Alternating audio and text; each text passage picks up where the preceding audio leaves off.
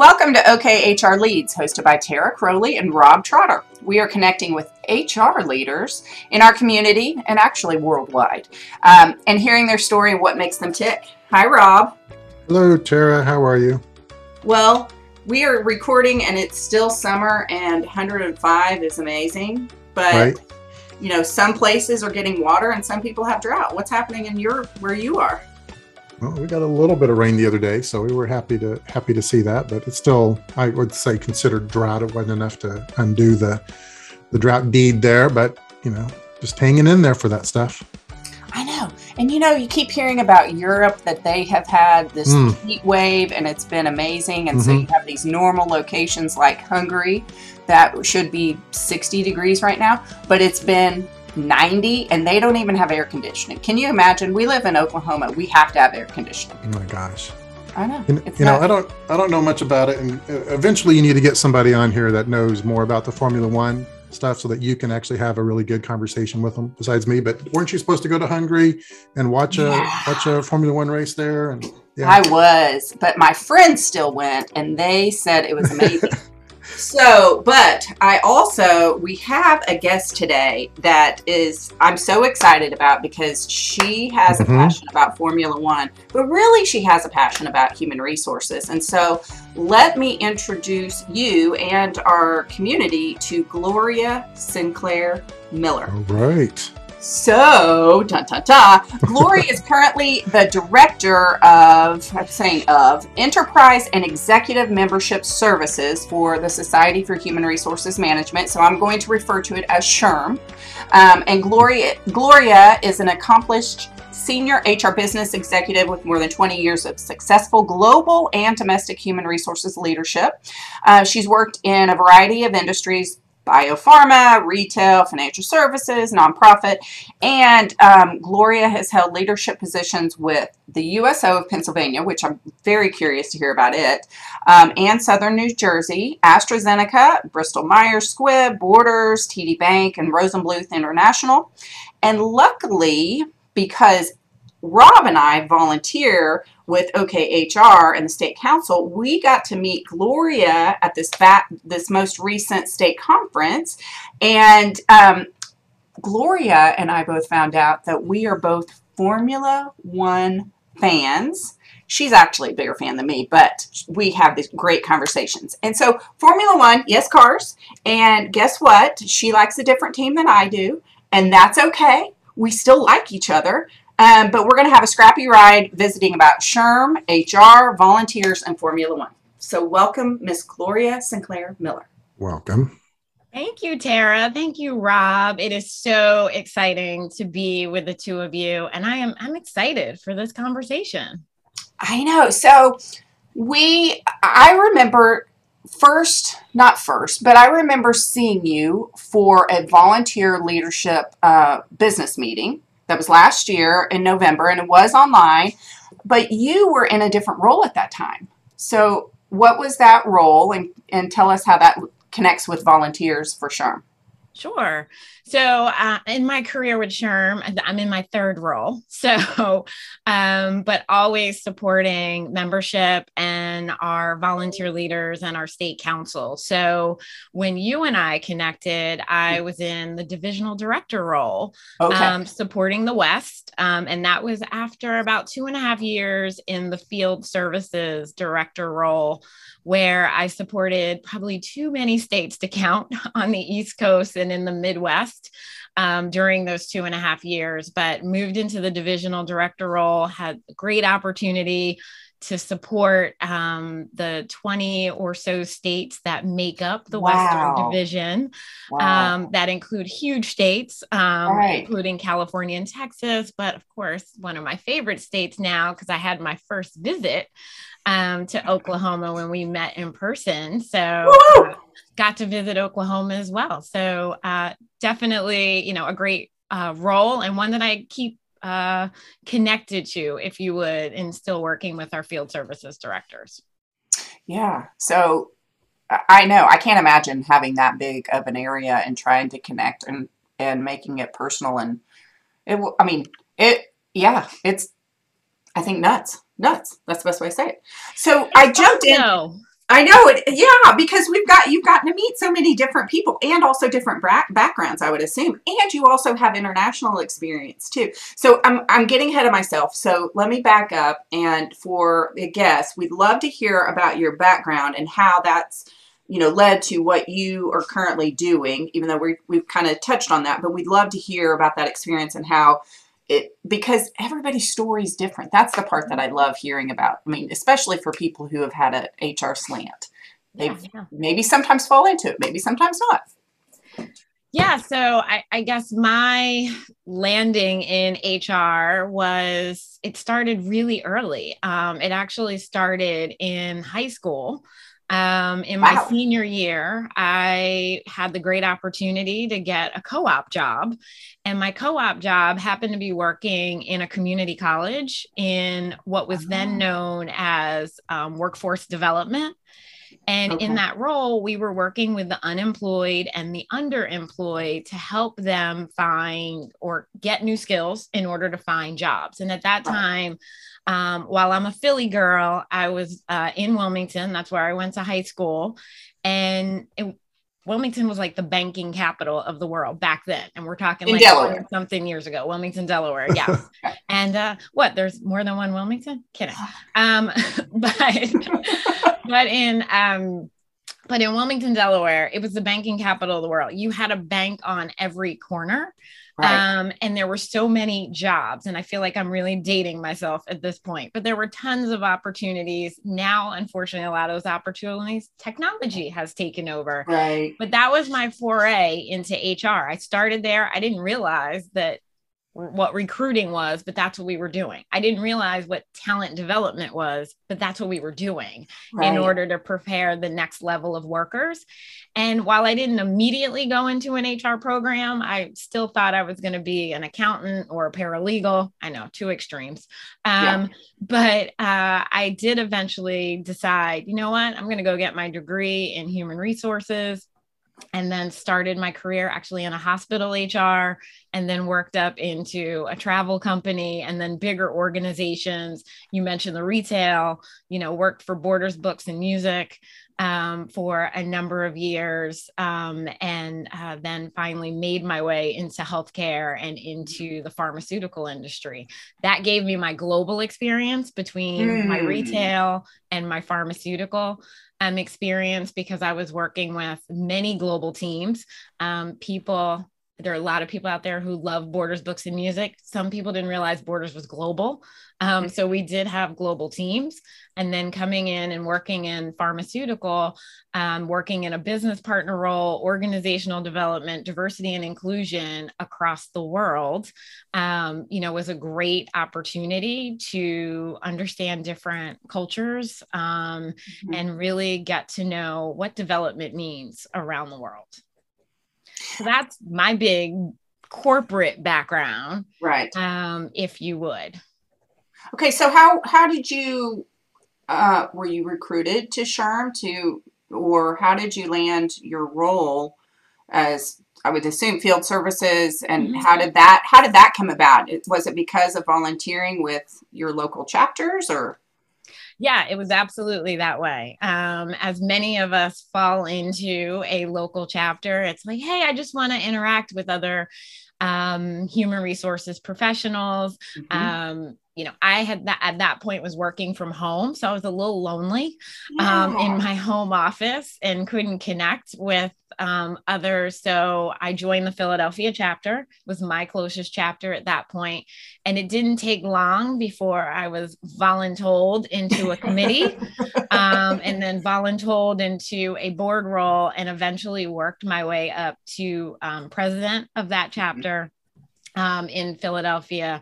So a great experience there. And I know the two of you can appreciate, you meet so many different people when you're volunteering. You never know who you're interacting with, both at, just from companies and industry perspective, but also at, the SHRM perspective. And I think two major connections I made during the time that I was president, one with our field services directors at that point, who tried to recruit me early on to join SHRM, and I just wasn't in that place and being ready. And the second was, and you hit on the USO and wanting to learn more, but the second was also following my passion around how do I continue to engage in a community that I know pretty well, which is our military veteran community. So the SHRM experience actually allowed me the opportunity to get more involved at a board level, not only with SHRM, but at the USO. Which ultimately led to a position at the USO. I call it, I took a gap year to decide what I wanted to do when I grew up. When I left corporate, wound up volunteering full-time at the USO, wound up creating my own job at the USO of Pennsylvania and New Jersey. They didn't have a traditional HR volunteer administration role. And that particular chapter of the USO, we had over 500 volunteers in addition to just having 10 staff members. So, the HR pieces, it doesn't matter whether you're paid or not paid.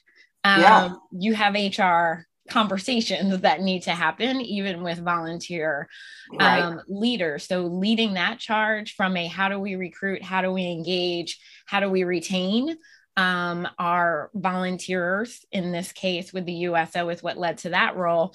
But the SHRM part never went away. I was still so involved with SHRM. It was around the time we were launching the SHRM Foundation actually was launching the work with the veteran community. And I had this moment where all my pieces came together. I was with my SHRM family, SHRM Foundation family. I was working at the USO, and I was, still in my passionate spot for HR. So that's how my worlds came together. And it was after my second year, lots of change was about to happen at the USO. I passionately wanted to move out of the Northeast. I lived in the Northeast and Michigan, my entire life. And I, quite frankly, was tired of snow and didn't want to have to shovel or drive in snow ever again.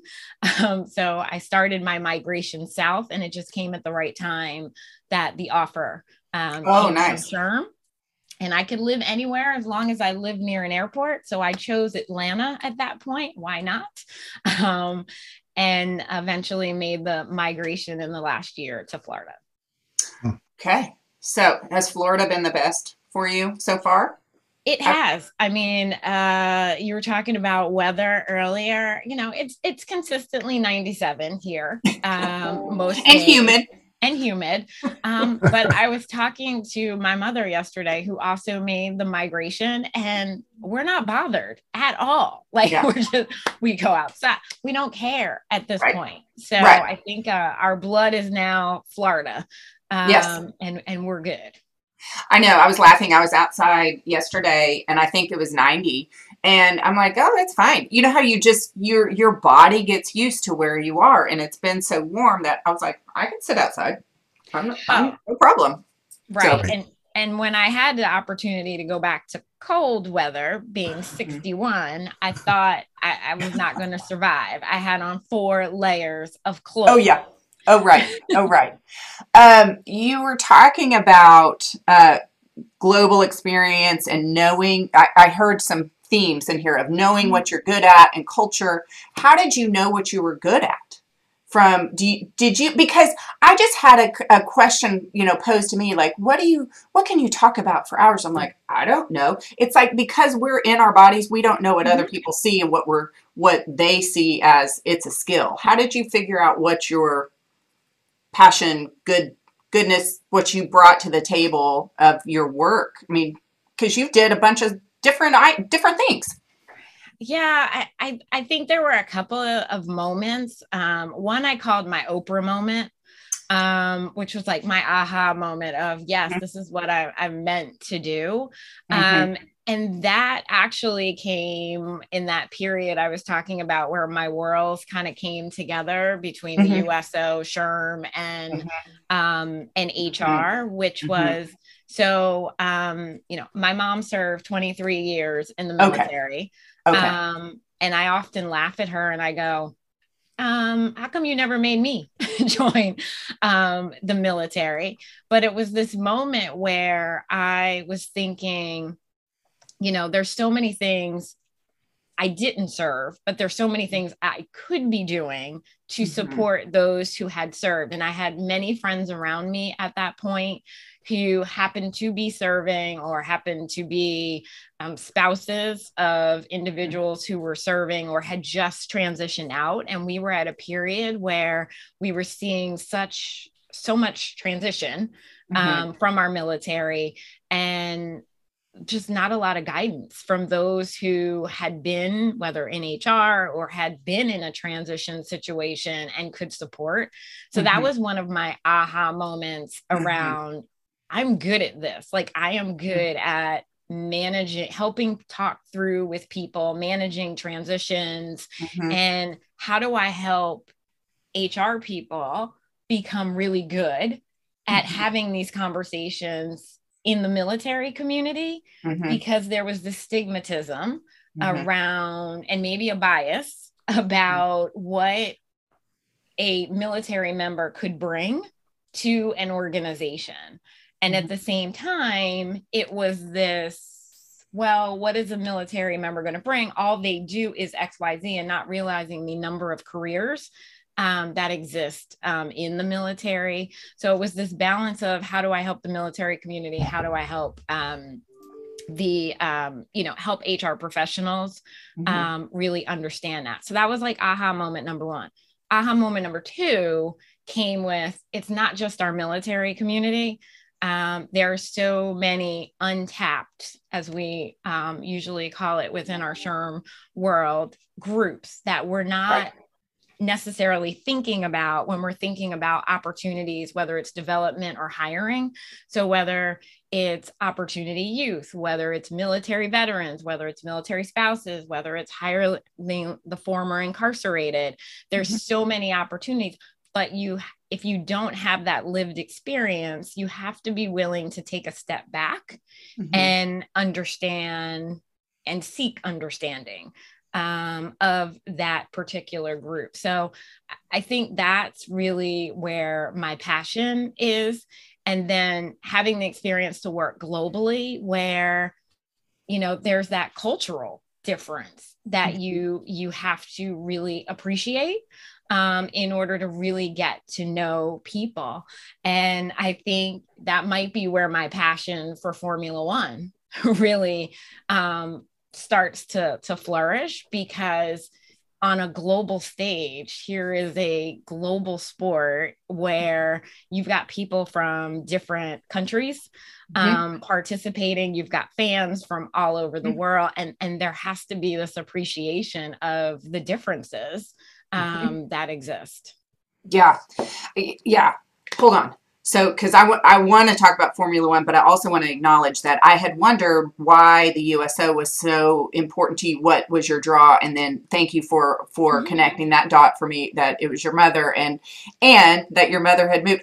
I've seen a picture of your mother, so she's so cute. So that's number one. So yes, let's talk about Formula One, but I also want to talk about the Enterprise Executive Membership. So somebody remind us. So which way do you want to go? Do you want to talk about that first or go to Formula One? Because we can do, let's Formula One, because I agree with you that there is so much of that. It is, yes, it's global. It is all these things that are just passion. It's passion, passion, passion. And so I think that's why it's a draw to me, but it's also, there's stories behind it. You and I, so Rob, and Gloria and I text on race weekends, and it starts on Friday because they have practice races on Friday. They have practice / qualifying on Saturday, and then the race is Sunday. So the entire weekend and we're new friends. It's been since April. So we're texting each other like, oh my gosh, she has a different team. Well, actually teams that she follows, and I have but you know what the best thing is we can agree to disagree, or applaud whomever is showing up. And I've had the best time chatting with Gloria, because she's my anchor, because she knows all the technical stuff too. So it is so fun. So tell us, I mean, we're going to bring this all together, but Gloria and I have had conversations like, how does this relate to HR? How does it relate to HR? We can go in 10 different directions, but I'm going to lean on Gloria to say, which part do you want to talk about of how Formula One, the passion, the drive, and all of those things combine, and how this just any HR person should be watching and appreciating? What do you think is the overall here, Gloria? That's a big question. It is a big question. So I'm leaving it big because we can go down whichever path you want to go. Yeah. So as I thought about it, I think we could go down. There's definitely a DE&I piece to this, as it relates to, one, just the cultural diversity that exists, the different cultures and the teams having to, I mean, so many of them have different cultures within their teams, much less within the larger sport. And then there's this huge piece around, I think many of us get trapped into, when we start talking about diversity, it's very easy to talk about women. It's a lot harder to talk about ethnic diversity. And I've had, that experience working in organizations that have been European based, and having the same challenge with our European leaders. So that's another, path of, this women in motorsport, versus, having more people of color, more Black or Asian in the motorsport. So I think those are two big ones. So Formula One, and I think like a lot of sports, they're trying to, yes, it becomes, I'm not trying to say the word political, but they have taken themes and saying, we have this platform and it is our opportunity to address it. And so before races, for the past few years, they had the theme of we race as one. And they have, so Lewis Hamilton is a Black race, probably the best. I mean, and I'm going to give it to you. This is your person you like. Honestly, a unbelievable athlete. And then they also have one gentleman. Is he Japan? Is they have a Japanese from Japanese Japan, and then Zhou Guanyu. He's from China, and so they are. It is not only this cookie cutter, if you will, of persons who are in this. I mean, they are from different cultures. There's, a Mexican driver, someone from the Netherlands, whom I like, from Britain, from Spain. So they are having this mishmash of all of this and throwing it into this one little thing. There's only 20 drivers that participate in this. So I am amazed that they get to have the platform to do this. One thing that happened this past weekend is Formula One also posted about there was disrespect from fans. I mean, ugly things said. There are persons that are receiving death threats. There's this and that. And they are using that platform, which I think in turn helps us, the public, stop and think and potentially do different. And they are making that comment about how social media is, being able to hide behind something, and I mean, granted, some of those things happened in the stands, but they had this opportunity to say, we're not going to do it. I mean, what an amazing. Yeah. I mean, platform. Absolutely. That's why I say it. Yeah, I mean, absolutely. You have to give credit for the work that they collectively are doing, and even, you mentioned Lewis Hamilton. If we think back to 2020 and what the world was going through in 2020, outside of the pandemic, it was that second wave, right, which was also the conversations that started Black Lives Matter after the death of George Floyd. right. And here's a sport that took on the initiative to start having conversations, and We Race as One. Right. And now moving it into action, which you see in a lot of teams, Mercedes being one, Aston Martin being another one who has had some opportunities that have popped up recently. But, McLaren, like you could go on, they're all having conversations and trying to do more, because Lewis and Yuki and Joe are one of, and I'll add Checo to that as a Mexican. Yes. They're one of, like, and why is that in a sport? And when you look at kind of that feeder pool to F1, F2, F3, there's still not the diversity that is needed to create the next Lewis Hamilton or the next Yuki Tsunoda or whoever. And then there's these other opportunities, like there's the women, right? And then there's also, and we may or may not know at this point, but is there an openly gay driver? And you think about the work that Sebastian Vettel, has done to give platform, as has Lewis, to kind of this equity conversation in that regard as well. So, and then fast forward to what you were talking about, this Drive It Out campaign that they started. And some of that was because, again, we get real passionate about this.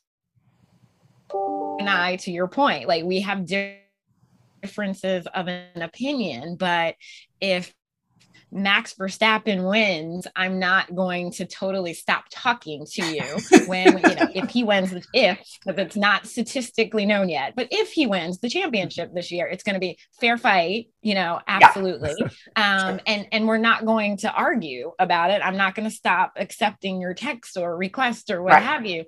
But there is this, I don't know what it is. It's this simmering that unfortunately we're feeling in many parts. And it's not just in the Formula One community, that we're feeling in communities where it's not okay to disagree. And if I don't like something, I'm taking it to this extreme that I am bullying or I am making inappropriate remarks to you. Or there were burning of jerseys this weekend, I heard. So it's just, here's an opportunity where we can come together. And to your point, the sport coming out and saying, we're not having it. And I don't know if you saw this on Friday or Thursday or Friday when that campaign started, every single team reposted that campaign. So it shows their commitment to, we're in this together, very similar to what they did a couple years ago. Right. So, and you keep talking about the women aspect of it too. And I know you want to go down a different direction, but I just want to point one thing out that I have been very impressed with whenever I watch, you do see females that are either an engineer, someone on the pit crew, but then you also have women drivers. But this weekend, Max Verstappen, who is the driver I like, he gave credit to his strategy engineer, who he said if it wasn't for her, we would not have won. For her. So giving this broader view, and there is a women's series of racing, and I know this is where you like to have the conversation too. So I like Jamie Chadwick. Who do you like? I like Jamie too. I do. But I want to go back to your comment, because absolutely, you got to give Max credit for that one. And you and I recall it was International HR Weekend. Yes. Red Bull was on the podium that weekend. And for you non-F1 fans, it's part of the podium ceremony. When you have your first, second, and third drivers on the podium, the winning driver's team can bring someone up to accept the constructors trophy. And that weekend, they brought up their head of HR for Red Bull Racing Technology, who was a woman. Who they brought up. So I absolutely, I heard that when he said it, and I was like, good luck for Red Bull, for Christian, and the team for definitely putting women in key roles, because as I sit here and wear my Ferrari red today, there's some opportunity in another team to have a different strategist. Right. So, see, Rob, are you bored with any of this yet, or are you just soaking it all in? No, it's soaking it all in. It's very fascinating. I'm learning threads. I just thought people got behind cars and went around the track. There's so much more to it, right? Oh, there's so much more. So much more. Yes, so much more. We can talk about the G's, and then you'll be like, what? Right. So, right. DRS, sausage curbs. Yes. All of it. All that. All of it. Yeah. We know the lingo. Yeah. But on your point about the women's series. So I guess my question, I saw this post recently because I do follow, a couple of threads, females in motorsport. I have a dear friend who is obsessed with motorsport and getting more women. She's mentoring. She's actually a military veteran herself, getting more women into motorsport. But yeah, we have the W Series. And why? Why do we have the W Series? Well, one, it's all women, which is great. But why can't the women participate in the other series? And we do have we've had one or two drivers, at least if you think of the F1, F2, F3 series, you've had one F1 test driver who was a woman, happens to be the wife of our Mercedes's CEO and team principal, Toto Wolff, Susie Wolff, who also owns a team. She was a test driver for Williams. And then you have Tatiana Calderon, who I believe is from Brazil, who has driven in F2. But that's all you have. And then you have the women's series. And to your point, you've got fantastic women who are doing amazing in that series. But how long is it going to be before Jamie gets an opportunity in F3 or F2? Or does it ever happen as strong as a driver as she is? So, it's a huge opportunity. There's a woman who is an F1 or Sky Sports commentator, Naomi Schiff, who was a driver. Also, I believe she's biracial as well. But, she talks about kind of the struggle it was to be a woman in the sport and just the lack of respect that's given. You just prompted something for me. I listened to a podcast with Abby Wambach, and she was talking about, just making the comment of she was in a man's sport and kind of doing the man, just like the good old, her term was good old boys club, but then also having to realize I have an opportunity here to maybe have the conversations differently, do this differently rather than. So, I mean, I would say that balance of what you're playing, someone who's in that role of, do I do more of this? Do I do less of this? Does it give me the opportunity? Does it not give me the opportunity? So, So for those persons who have stepped into that world, it is shaking it up of how persons who have been in it, what they do and how they do it differently. So that's a very kind of big comment, but yeah, and it's where you take it, right? Like, so you look at, here's your platform, how do I continue to support others? And I think it's no different than employees in any organization, right? So For many years, if I think about my own personal experience, like, yes, I have, these great opportunities, having been in HR, having been in a number of companies, but in most cases at a director level, I may have been the only one that was of color in that role. So for HR, typically we have more women than we have men. Usually Rob is the one that's, considered the minority on some of these teams. But from a person of color, whether it's Black or Asian or Hispanic, it's less and less. So I have to think about how I use my platform to make sure that there are more people of color that are given these opportunities to come into, whether HR manager, directors, global opportunities, and continue to mentor those. And I think that's the fascination, and where, if I think about my passion for the sport and how I can then apply that to what I do on a day-to-day basis, like, where's my opportunity to do some of what, many of them are trying to do with their platforms. Okay, this is just a generic question, but why do you like Formula One so much? So I have to say it was, many of us had our 2020, what did we do because of COVID moment. So my other half, he was a Formula One fan prior to 2020. He was getting up in the middle of the night and early in the morning, watching races. And I was like, yeah, whatever.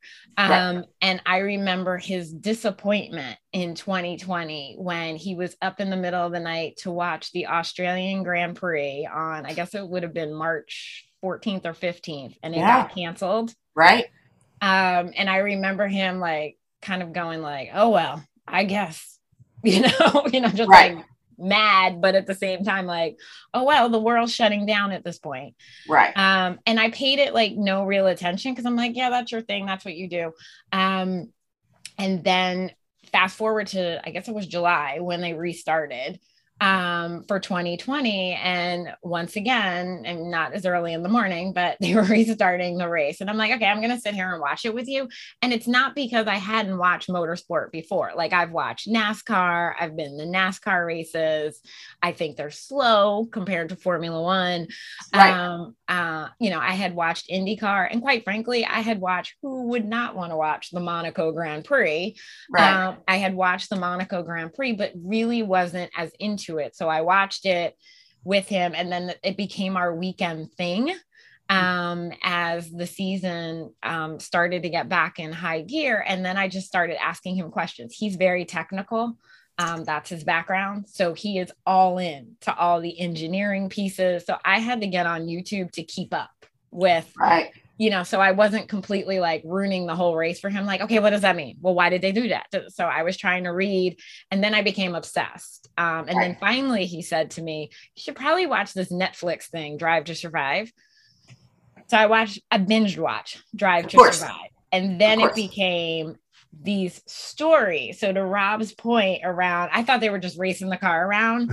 It did just come down to, okay, behind all of this, there are all these stories. There are all these employees. And, whether there were ER issues, whether there were mental health issues, whether there was just recruitment. If you think about the silly season, which AKA is when the driver market opens up, it was all of this stuff that you could immediately apply to, HR stuff. And then I just start to use the language in things that I do. I had a coach who, also Formula One fan, who, when we were talking through prioritizing in my new job, we talked about my warm-up lap in the morning. Like, what do I need to do in the morning to get focused for the day? I'm like, it's my warm-up lap. And then because I need to prioritize at the end of the day, so I'm not working until 9-10 o'clock at night. When you're in a new job, you want to do that. He's like, what's your cool down lap? Like, what are you doing in your cool down lap? And so we often talk that way. And that's really what got me into it, was just applying it to my day to day. You just reminded me of something, of one thing that I respect and very much, and I know that this podcast will be termed Formula One, but one thing that I absolutely just admire is these are most of the drivers. I mean, there's some, I say older, but they're mainly early 20s. A lot of the drivers are early 20s, and they have all this responsibility on their back. But one thing that you see is they have to be, 100% honest. They have to be honest in that car and what's happening. And that part is just amazing to me, because they cannot sugarcoat it at all. Because what happens is, hey, I made a mistake, or I wrecked, or I this or that, or even if it's not, I say not their fault, maybe it's something technically within the car, they have to communicate it. You cannot kind of, go under the radar. Well, I'm not going to tell you about this one thing. And that part to me is so important. Like in work, in life, in whatever, you have to be honest with what's happening so that you can get better, do better, make that next step to keep moving forward. Okay, I'm off my soapbox. No, well, but I think you bring up a really good point, because, the average driver is probably 24 years old. Mm-hmm. And the amount of responsibility on a 24-year-old is huge. So I don't think people can appreciate that, without digging in. Like, all you see is these guys driving around, but you don't appreciate, because, there's also this conversation, are drivers really athletes? Mm-hmm. And the prep that they have to do. And it's not just the physical prep, but you have to, when you're driving 175 to 200 plus miles an hour, you need to trust for an hour and a half. For an hour and a half, yeah, or longer. You need to trust your engineer. You need to trust your crew. And to your point about honesty, you need to be able to say, this isn't working, and here's why. But yeah, no, it's a huge responsibility to put on very young professionals. Yeah. Okay. We've gone down the rabbit hole of Formula One. And so for those of you who have not ever been on there, go watch, go do all the things, because obviously Gloria and I have this passion. I love it that this was what brought us together, and we have great conversations on the weekends about what's going on, and through the week, really. Yeah.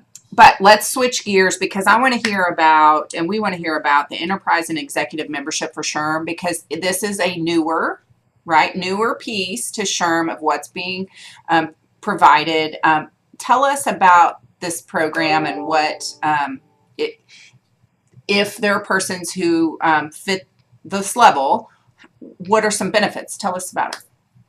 Sure. So I have two parts of my job. So the first part is SHRM's Executive Network. So our SHRM Executive Network launched last year. So we are about 1 year old at this point.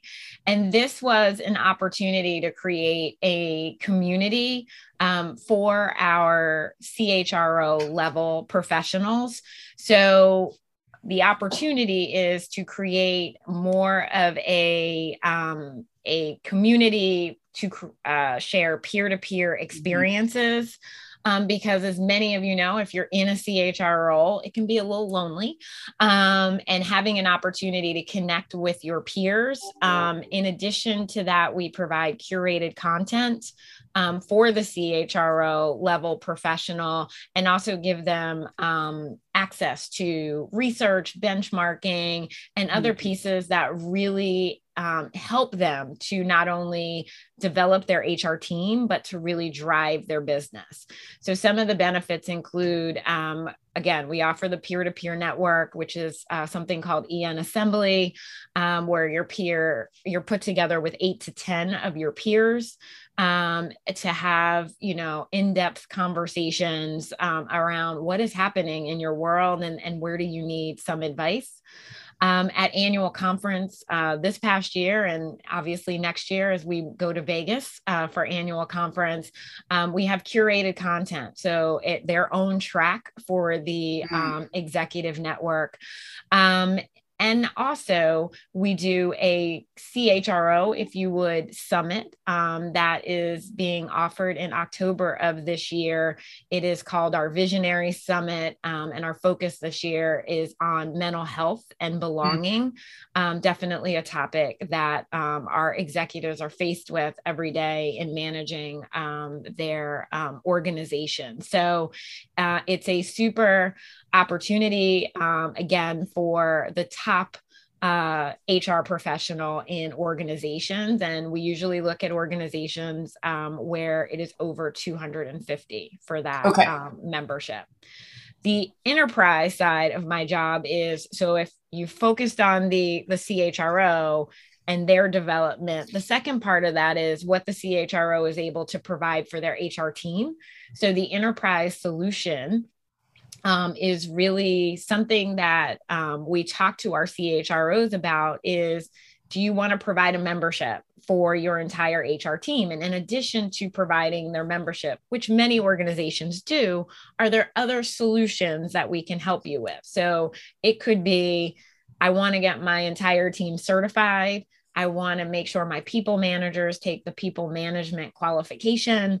It could be, I want to provide or supplement my training and development budget by offering some of the education seminars to my employees. So both of these, if you would, are real customized solutions for our heads of HR, not only for themselves, but for the organization as well. So if anyone's interested in the executive network, you can definitely go to SHRM.org/executive, and same for enterprise solutions at SHRM.org/enterprise solutions. Okay. So I think the whole executive network part is needed. I mean, obviously, because I think about the term of stating the higher you up, the higher a person is in a organization, the less they hear from the bottom. So being able to have that conversation with other persons to say what's happening in your world, how are you tackling it? I mean, it goes with any role. I mean, this is why we have volunteer or groups or all these things to bounce ideas. So, well done. What do you see right now that's a must-address issue in HR right now? Big question. You go. So, and maybe it's because of where my lens is right now and some of the conversations that I'm having with our CHROs and with, others of our SHRM members, this topic of mental health and the impact that the last 2 years have had on our workforce. And it's not just our current workforce. It's also this piece. I have many friends who are teachers. Yeah. It's our future workforce as well. And,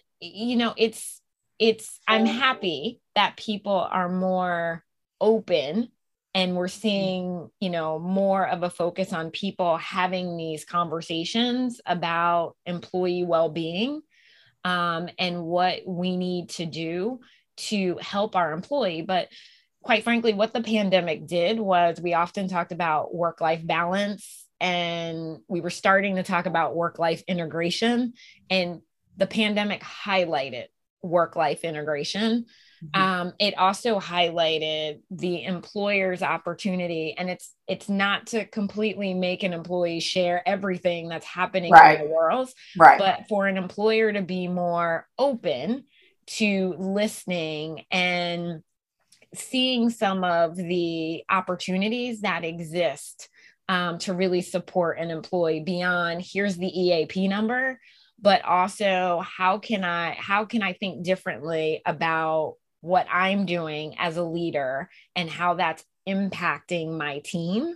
And when I do see signs that someone is off, that someone is disengaged, that they're, not performing at the level they have in the past, to pause and have that conversation around, tell me what's happening, tell me what's going on, in a way that makes that employee feel like you really care about them. So it's this whole mental health. And then that goes a long way because it starts to really make people feel like I'm valued. I feel like I belong, which is the whole second part of this whole, I would say, is a priority, is the sense of belonging. How do we make people feel like you do belong in your organizations? And every leader is not wired to have those conversations and to take a step back and do it.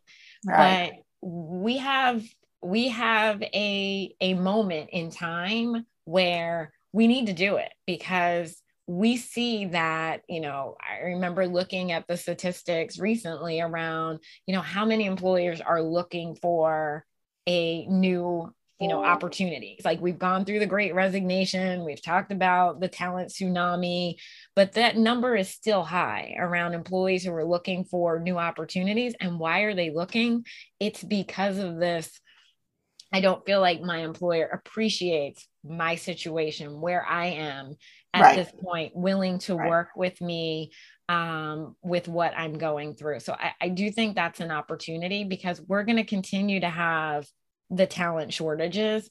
So we need to be really thinking about how we retain our employees. I mean, if you look at the service industry, some people, my Starbucks friends, complain that their local Starbucks closes early or they don't have people. And I'm like, it's because we need to be taking care of our people. And we need to be thinking about what they need.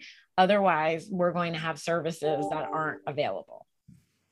Yeah. So, Gloria, give us some examples. Are you seeing anything early in these stages where people are actually having those conversations? What does that look like? What are some of examples of that, or what have companies have done that you can speak to about providing that sense of belonging? Yeah, no, that's a great question.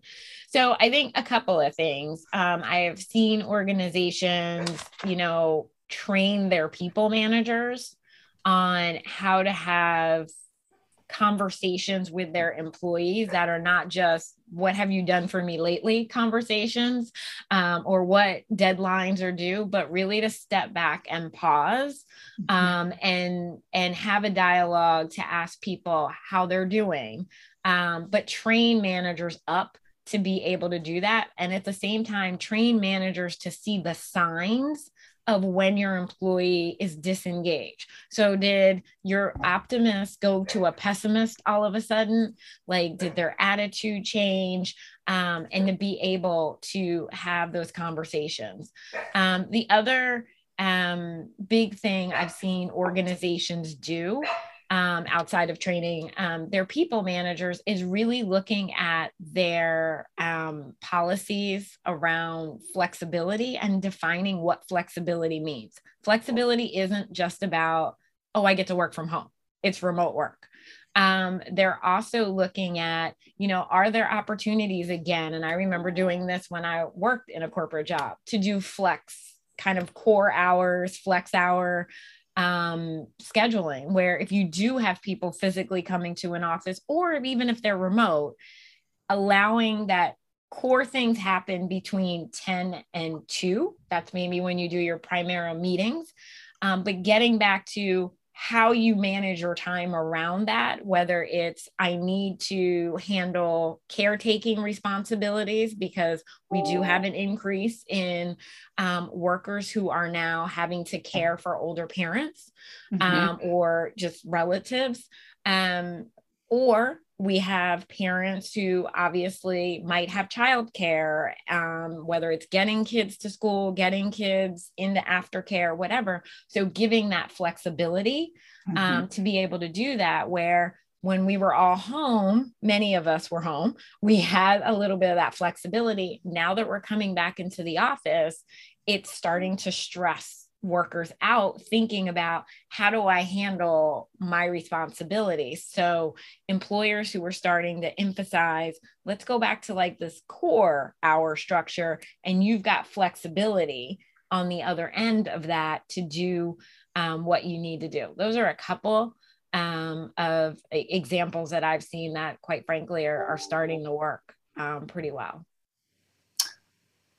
You just gave a whole bunch of stuff in that very short comment. Like I'm the core structure, brilliant. Thank you for teaching us one thing. I mean, as far as something that could be applied to lots of people's worlds, because that is where I think a lot, or to me, I'm going to back up and say, it seems that there are a lot of groups who either say you're either going to be working remotely or you're working in the office, but if you're in the office, you're there all day.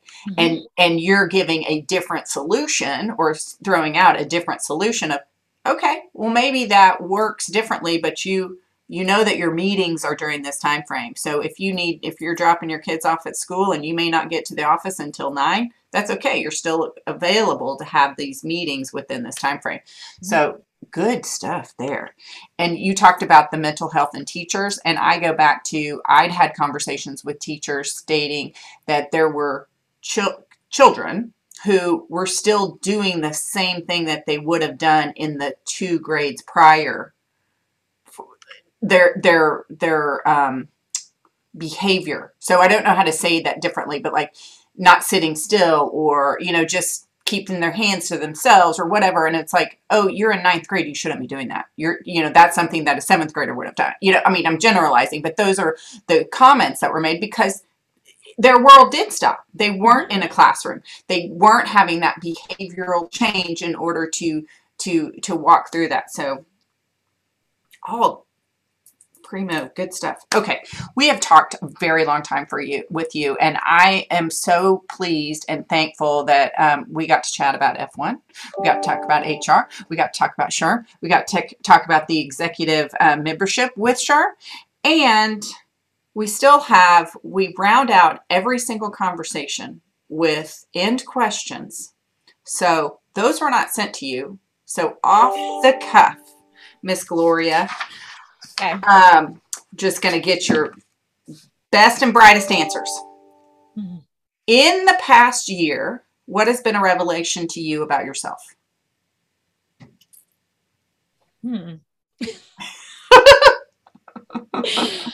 See, that's a great question. Revelation about myself. I'm not timed on these answers, am I? So let's see. I would think, I think the biggest revelation I've had is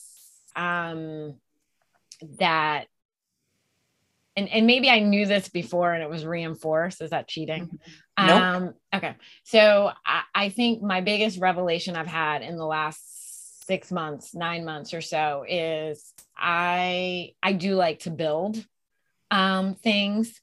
So I guess it ties back to my new role with the executive network. I mentioned it's a year old. And when I moved into this role, and we still are a little bit, we're still in building mode. We're still in refining mode of many things. I had to build a team to support our executive network, build relationships within the organization to support it. So I think this job reinforced for me that building is what gets me excited. I agreed 100%. All right. What mantra or motto do you use for yourself and you like to share with others? It's pretty much the GSD one. Can I say that on the podcast? Go ahead. Bring it. Yeah. Get shit done. Yes, 100%. Yeah. And being in HR, we've never heard any of those words. Yeah, never. But we tend to get in this analysis paralysis mode. Mm-hmm. Yeah. And I am a big, can we just get it done? Just move it and move. Yeah, let's move the rock up the mountain. Let's keep going. The boulder. All right. Copying from Brene Brown's podcast. And she asked this, and we're asking you, what do most people get wrong about you? Well, I don't think anyone would think I was a Formula One fan. Yep. I don't think anyone thinks I'm a Formula One fan. That would be number one. Or that I'm technical. People would get that wrong about me. Yeah. I know. I love it that I love that you are my Formula One friend because you send me information that I don't know. So I'm very appreciative of this part. All right. What recent TV show have you been obsessed with? Scared to say. So it's Netflix. And I'm going to bully my boyfriend for this, which is very out of character for him as well. All American. Oh, okay. I haven't watched it, but I know what you're talking about. Okay, so for those of my generation, it's 90210, Beverly Hills 90210, but with a football star. Because at one point I'm watching it and I'm like, oh, that's the new Peach Pit. Oh, that's Brandon. Okay. Okay, that's Brenda.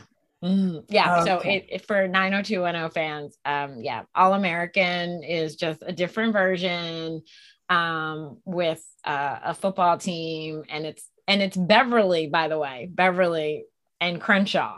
So okay, so yeah, I have one more season. And you watch this because of your boyfriend? Yeah, like he had this moment, and this, it's not technical, right? This is so out of character, which is why I was like, what are you dumbfounded a little bit by it, that he was sitting on the couch one night, because it just is not what he watches. Like, obviously we watch a lot of F1. We're watching Outlander right now. That's the other thing. And that was after watching, a lot of other random Netflix shows. That said, he was sitting there by himself, like watching. And I'm like, what is in it? Who is in it? And then I start watching like episodes, and you can kind of keep up because it's, it's teenage kind of stuff. But I was shocked that he was watching it. And then I was mad because he was done. And I was like, I don't know what happened between season 1 and season 4. So that's my thing. When we're not watching something together, I watch All American. Spectacular. Besides Honest HR Podcast, what book or podcast do you recommend to others as must read or listen? Does it have to be HR related?